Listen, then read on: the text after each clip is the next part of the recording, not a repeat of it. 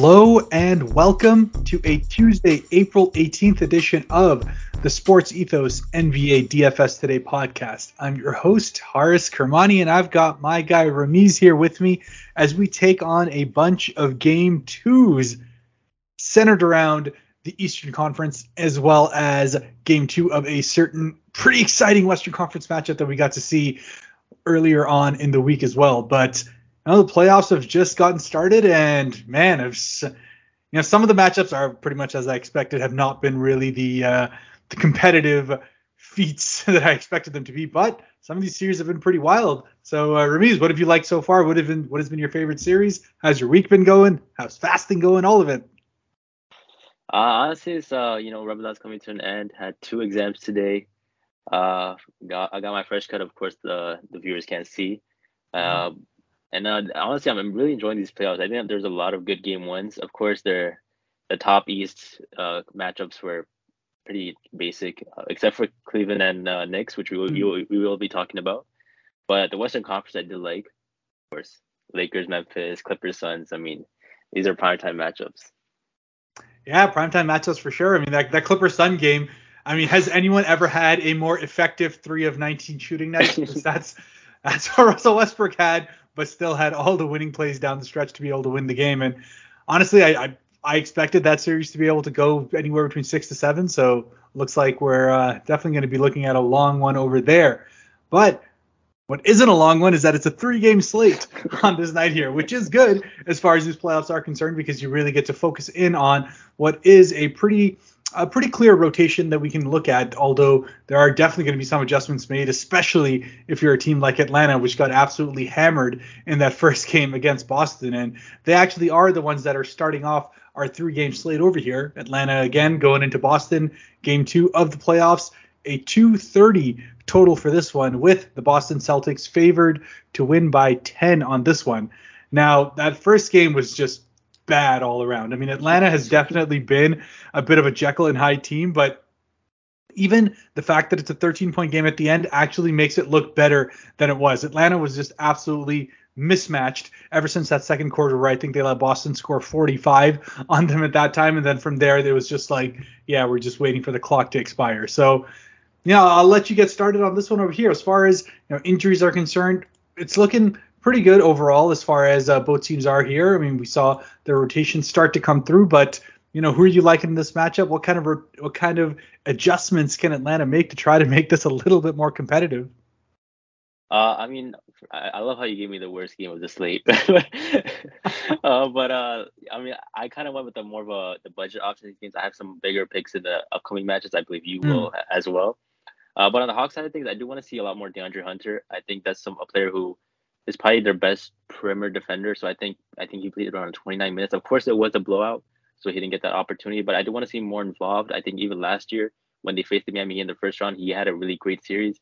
And I was just doing his basic things, right? Hitting threes and just playing defense. So I think DeAndre Hunter at 4,500 is a good pick, a really great upside pick as well, because you need to play him. I mean, regardless if he doesn't bring offense, you need to play him, because Saddiq Bey, Bogdanovic, these guys aren't wing defenders, and you can't rely on them to really guard Jason Tatum or Jaylen Brown. Now, of course, I'm not saying DeAndre Hunter is gonna clamp him up, because you're talking about the all NBA players, but he can definitely do a really decent job.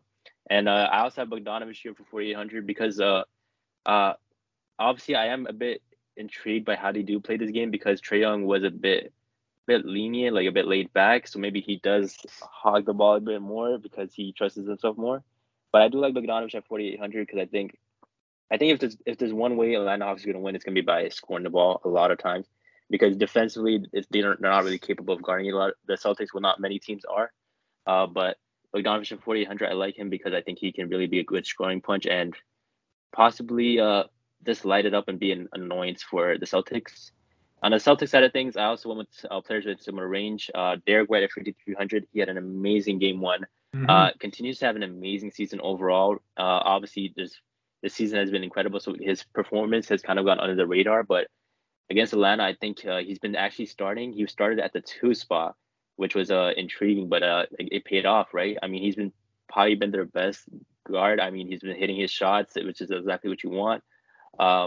And at 5,300, I think he's a really great pick, because knowing that they have DeJounte Murray, Bogdanovic, And Trae Young, they can afford to play these 3 guard lineups if they prefer to, and Derek White is a great defender, so he even gets a lot more minutes based off the matchups. And I also have Robert Williams at 4,900. Robert Williams is kind of a center that I like out of these 3-game slates that can bring you some high upside. Al Horford, he kind of depends on his shooting. So, of course, if he has a great shooting night, then maybe he'll get more minutes. But Robert Williams at 4,900, he had a pretty amazing first game based off his price. And if he can replicate some sort of that at 4,900, I think you are expecting a great night from him. Yeah, I think that's completely fair. And I think most people are going to be around that same kind of mid-range, not looking to overcommit too much to a game that could potentially be a blowout, though I do expect Atlanta to come back and do quite a bit better in this game. We did see DeJounte Murray have a very solid game in the first one, and I'm still going to go out and say that him at 8,000 is actually a pretty good pick for me to be able to throw out, and especially as a contrarian to some of the other guards we're going to be seeing in the next 2 games. I think he's going to be one that could have some low ownership, and you can take advantage of that.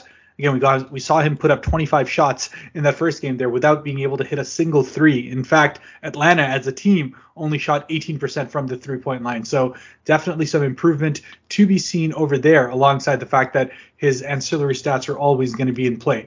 The minutes are going to be there. He's definitely going to need to play somewhere close to 40 minutes to get there. And for someone who's going to be your lead guard, I like him a lot more than I do like Trae, and he's $1,000 cheaper. I'm right there with you on Bojan, though, for sure. I think he's definitely a key offensive guy for the Atlanta Hawks to be able to put up any sort of resistance, especially on that second unit, really leading the shots coming off the bench there. Derek White, you already mentioned it. Although I will say Jaylen Brown, who I don't necessarily love taking on a regular basis, but again, we're talking picks that can actually work out. He was 9,500 in the last game, and there's obviously been some adjustment on how things are going to, I guess, with the ownership numbers, but he's down to 8,500 for this game here, and, dropped 50 DK points at the last game there, and it's not like any of the stat lines that he put up was completely, non-replicable, even if his 12 rebounds was a bit kind of above his head. He shot well, ended up on 29 real points, and should be able to rack up the rest of the ancillary stats to get him somewhere in the 40s. So I think those are some pretty safe picks as far as cash is concerned. The GPP upside is definitely with the Derek Whites, even potentially Al Horfords, who again, 38 minutes in the last game, only 5,500. I may like him as a little bit more of an offensive option as well. And then there's always the revenge game factor of it. Atlanta, he can go ahead and take out, remind him exactly who he is for them. But I think that brings us to the end of that game. Let's go right into the second one, which, as you rightly pointed out, has been probably the most intriguing of these early Eastern Conference series so far. The New York Knicks going into Cleveland to take on the Cavaliers after a very, very impressive Game 1 win for them. And, the betting lines are expecting that Cleveland makes a comeback here. We are looking at a 214 total for this game, so definitely the lowest of the 3 that we're going to see today, with the Cavaliers favored to win by 5.5. So I may have a little bit of interest in taking some of that Knicks spread to be able to cover that. But as far as injuries are concerned, the one big one for the New York Knicks is going to be Josh Hart, who is considered doubtful for this game, had an ankle sprain, likely is not going to be playing. So we're going to be seeing some more minutes out of these other guards there to help make that up. And then beyond that, the rest of the rotation looks pretty good there.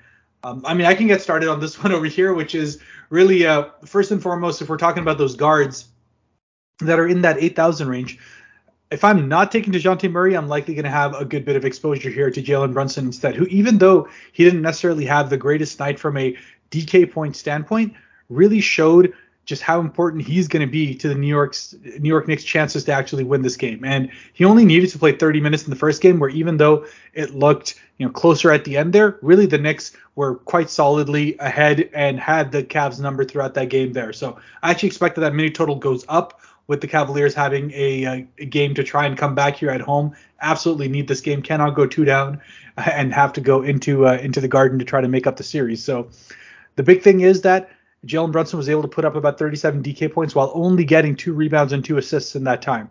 I expect that number starts to normalize as the rest of the Knicks kind of hit their shots regularly, and he is able to get himself going too. So him at 7,900, I like him a good bit more than I like Randall for 8,600, even though Randall himself had a pretty decent night as well. I just think the guard position is going to be where a lot of this series is going to be played, and where I'll likely spend a good bit of time. And then On the other side of the coin over here, with the Josh Hart injury, I do expect that Emmanuel Quickly is going to be the main guard to be able to step up for him.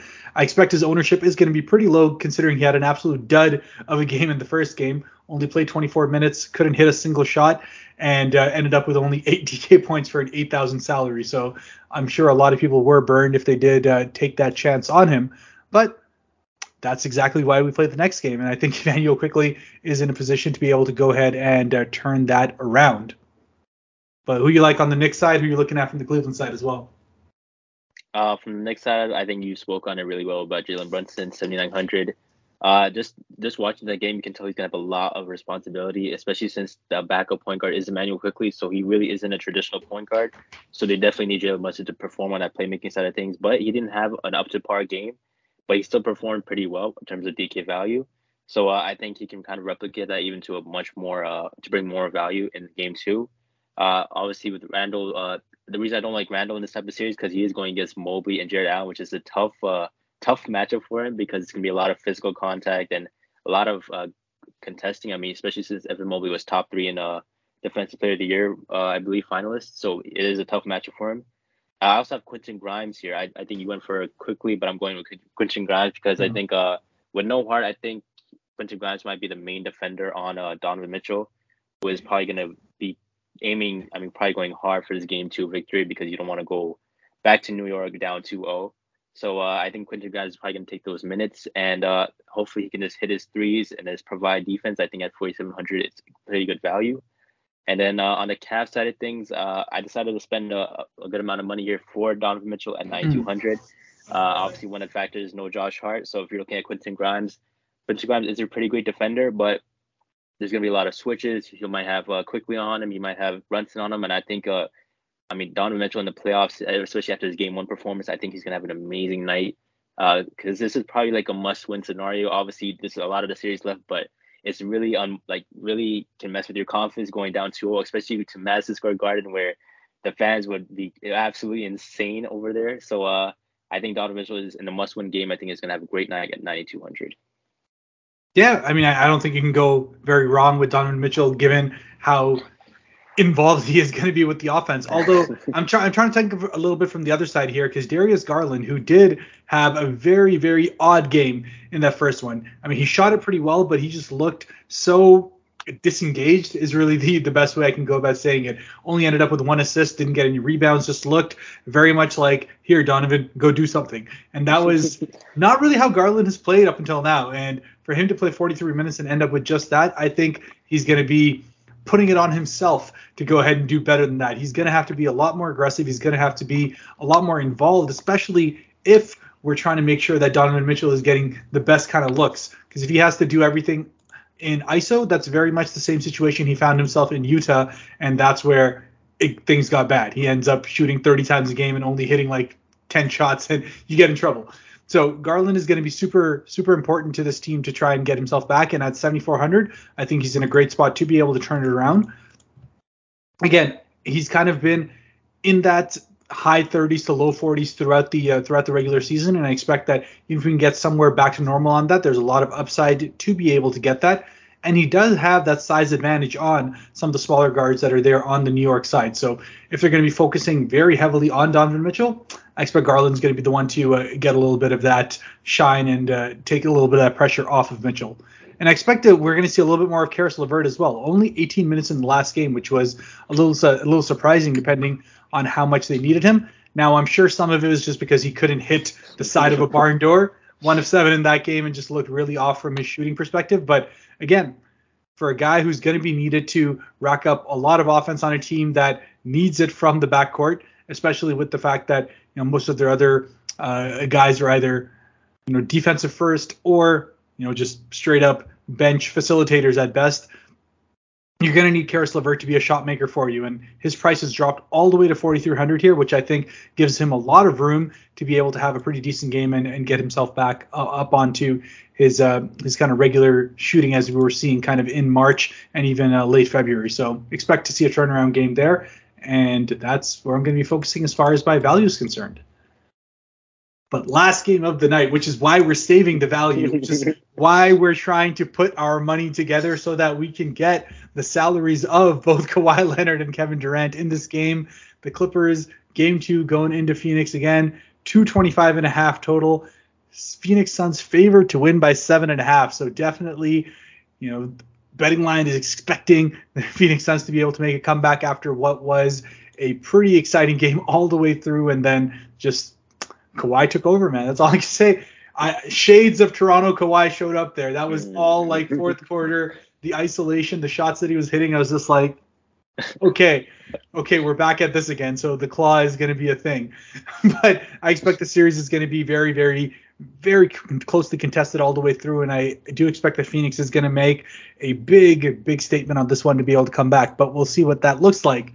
Injuries, of course, Paul George, who is expected to miss the entire series over here. So that's going to continue to put extra pressure on the rest of the pieces of the Clippers to pick up and get their offense going. While on the Phoenix side of things, it's really just Cam Payne, who is questionable for this game over here. See if he's able to get back on the floor.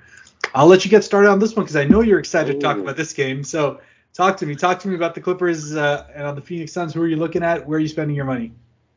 So this is the part where I kind of predict how a game goes, and it goes completely opposite. Okay. So let's get into it. All right. So I'm not going for Kawhi, and the reason is because I think I believe they're gonna double team Kawhi a lot because Westbrook didn't have a great shooting night. I think they're gonna want Westbrook. They're gonna want Terrence Mann. They're gonna want Norman Powell to beat these guys because I think honestly the Suns' offense was pretty atrocious except for that 8-0 run that they had in the third quarter. So I think they're gonna try to double team Kawhi because he was absolutely insane in that fourth quarter. So I have Westbrook at 7,800 because I think 3 for 19 can it get any worse?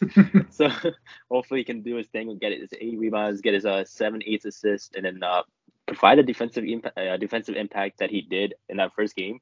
Obviously not to the same level, but again, if he can get a few steals, a few blocks, that'd be incredible. And just have a great shooting night because 3 for 19 is really bad. But I mean, like I said, I don't think it can get any worse.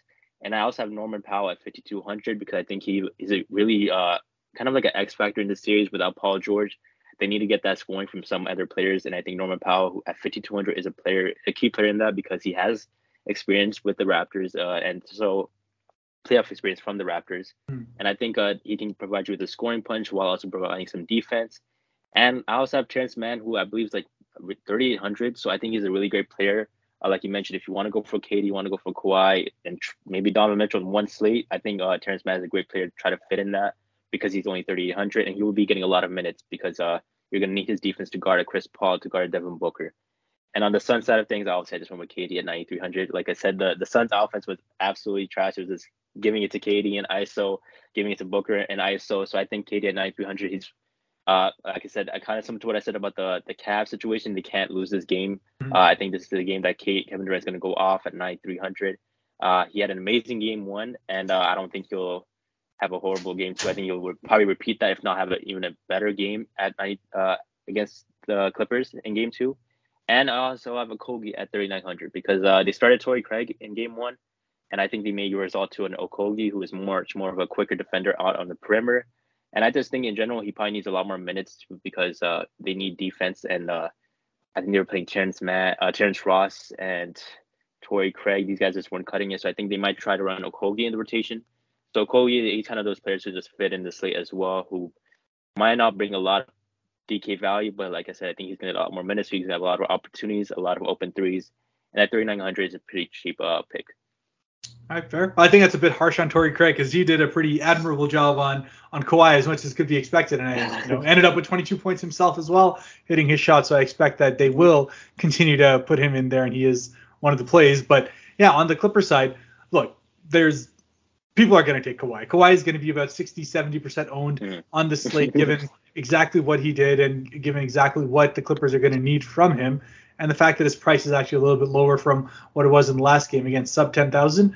If I'm banking on who is going to be the highest kind of pure DK point scorer on the night, it's more likely in my mind to be Kawhi than it is to be Kevin Durant. One, from an adjustment perspective, as you said, but also just how much more there is as far as offensive options are concerned on the Phoenix side to be able to try to make up at least somewhat with both the Devin Booker and Chris Paul going to be needing to get a little bit more going on that side. But Clippers, if it's not Kawhi, you're really banking on, as you said, Norman Powell and even Eric Gordon to really get you kind of going off the start over there. We did see that from Eric Gordon in the first quarter last game. Ended up with 14 real points in that one and kind of carried that through. Hit a big shot at the end of the game as well to be able to basically ice it. So for 4,400 for a guy who's going to continue to start for the 2-3 position for them, I expect he continues to be that. And Norman Powell is definitely going to need to be closer to that kind of 20-point mark for them to kind of get that regular sort of offense. I'm still waiting for Ty Lue to get his head on straight and play Robert Covington. Like, bro, you can't do this. You cannot have that level of defender sitting on the bench, but I am going to hope that he gets some of that rotation piece going. Not like I'm able to jump off and take him for 3,300, but I'm expecting he'll at least get to play some decent minutes on here. So waiting for that. But on the Phoenix side, I'm pretty much right there with you with the play that you did say. That being said, if we've been talking about the center so far and the ones that we have potentially liked, I do think DeAndre Ayton is a guy who's going to get more and more involved in this series as time goes on. Did end up with 16 shots in the last game. He didn't really get much from the defensive side of things, just that one block. So I expect that's going to be something that is going to be of greater focus, especially as the Clippers are finding themselves pushing a lot more of the Mason Plumlee, the Zubats, to be able to go ahead and push. And that was actually one of the bigger differentiators in that first game, that amount of points in the paint that they were able to get, those offensive rebounds that the Clippers were able to get. All of those were absolutely destroying what the Phoenix Suns were doing after their kind of first possession defense, which actually wasn't bad. So I expect DeAndre Ayton is going to need to get a bit of a kick in the butt and get himself back going. And at 6,200, he has more than enough upside to be able to do that. So I definitely like him in this matchup to have a turnaround game from that first one there. And I'm going to stick with Torrey Craig. Like I said, 4,200, there's just not much downside, and a guy who's definitely going to play somewhere close to 30 minutes is going to be needed on the defensive end as far as the Phoenix Suns are concerned, to be able to try and put some sort of a body on Kawhi. And like I said, to his credit, he did that pretty well for the first really like 2.5 to 3 quarters there. But as they started to get gassed and Kawhi started to get going, that's just is what it is, man. So you just got to deal with it. But altogether, it should be a very exciting matchup. That the 7.5 point spread, I don't know, man. I don't know if it's going to be that much for Phoenix to win that convincingly. They're going to have to do a lot to turn around that first game, because that first game was not it as far as their chances in the series are concerned. So big one for them. But that does bring us to the end of our 3-game slate. As I said, playoffs are always more exciting from a matchup perspective, but also from a rotation perspective. That's why injuries become that much more important. Make sure you're subscribed to Sports Ethos, the DFS Pass, so that you keep yourself up to date with the pros all the way up until lineup lock for those last minute changes, for any more so at this point advice from guys who have been absolutely killing it throughout the season. And if you haven't been following them on the Discord, on Twitter, where they're always kind of talking about their different strategies, the different wins that they've been able to put, you're missing out. Get yourself on there. You can catch myself on as well at HAK_Devil. And before we go, we're always going to talk about the Thrive Fantasy side of things, where, Ramiz, I was going to look at you. I've actually got a number of picks on here. I was looking at 4, but I don't know if I'll name all 4 here. But as always, before we end off the night, we are going to be talking about the Thrive Fantasy side of things, where those daily props are going to be looking at you for quite a few options here. And I don't know if you were as kind of conflicted as I was, Ramiz. I was looking at these ones, and I've got about 4 of them that I felt pretty good about over here. But I was going to let you start and tell me kind of where you think, and that could help maybe break down some of these that I was going to speak about otherwise. I got 3 picks actually. So I'm going to start with Donovan Mitchell. I think over 33.5 total points. Like I said, I'm going all in on my DK picks as well. So Donovan Mitchell over 33.5 total points. And in game 2, I think he's going to get a lot of shots. And I hope, as long as the game stays close, I think he's going to get like around 40 minutes. Because like I said, I believe this is like one of those must-win games. And I think this is a pretty good pick to get 120 points. I like it. All right. Well, then, sticking with that same same brand over there. Hopefully Darius Garland will be passing the ball to Donovan Mitchell to be able to go ahead and complete it, because 6.5 assists for him to go over on that. I did like his chances to turn it around on here. Again, averaging nearly 8 for the season. Just needed to get himself a lot more aggressive. Just plain and simple, has to get more involved in offense for the Cleveland Cavaliers to be in any way successful. So yeah, let's take him at 6.5 to get 100 points there. My next pick is, I believe you probably have him as well, as Kevin Durant, perhaps at 39.5 total points, rebounds, assists. He's just the guy who I think is going to get around 30 to 35 minutes at the bare minimum. And as long as he gets his averages, which will probably be around 28 points or something, and does get like his rebounds and a couple of assists, he should easily be able to get an over on that number, 39.5 total. And you can get 105 points from it. Yeah, and I'm not even going to spend too much time. I think him and Kawhi are the exact same PRA, and I think both of them are in a position to be able to get over. But the other one that I was looking at was going back to that Knicks-Cavs game, which is, again, with the Jalen Brunson side of things. 28.5 points and assists for him to go over. Not as juicy as some of these other ones, but you want something safe to be able to start your lineup off. 90 points for him to go over that. We saw how many shots he got in the first game. 24 in that one. I expect that he's going to continue to be in the mid-20s for the majority of this series. So pretty safe bet for him to actually get somewhere close to that in actual points. So just an assist or two should be able to get him past that 28.5 mark. And my last pick is, like I said, kind of what I'm saying off DK, my DK picks, which is Westbrook over 20.5 total points at 110. Now, obviously, this is one of those probably picks that might not be picked a lot, but like I said, I think Westbrook's gonna have a great night in terms of shooting. I think Kawhi's gonna get a lot more double teams, so a lot of the responsibilities will go to Westbrook, and I think this is a great chance for him to get a score over 20.5. Okay, well, he'll definitely have to do better than 3 of 19 to be able to get to that, but even 6 of 19 could probably get him close to that if he can get a couple of those assists to go with. I mean, a couple of those free throws to go with it. So yeah, let's see how that looks. But that does bring us to the end of this slate over here. As always, like I said, you can catch me on Twitter at HAK_Devil. Talk to me about your playoff strategies. Maybe talk to me about your brackets. Who are you thinking in terms of the teams that are going to be coming out of the East and the West? Ramiz, do you have any early picks? Who are you liking so far? To make the finals? Mm-hmm. Oh, I got Milwaukee. Oh, I got okay. Milwaukee, and I don't know. The West is tough. I don't know. The West is so tough. But I'm gonna say Denver. Denver, okay. Denver. Yep, that Denver who I had from the West, and I'm gonna stick with my boy Harden in the East. So we're gonna say that Philly's gonna be the one to come through. Hey man, Raptors fan saying Philly? Oh my goodness. More like Harden fan saying Harden, but let's see. Let's see how it goes. Look, man, I can't hate on everyone in the Atlantic, which I probably do, but then who's really left?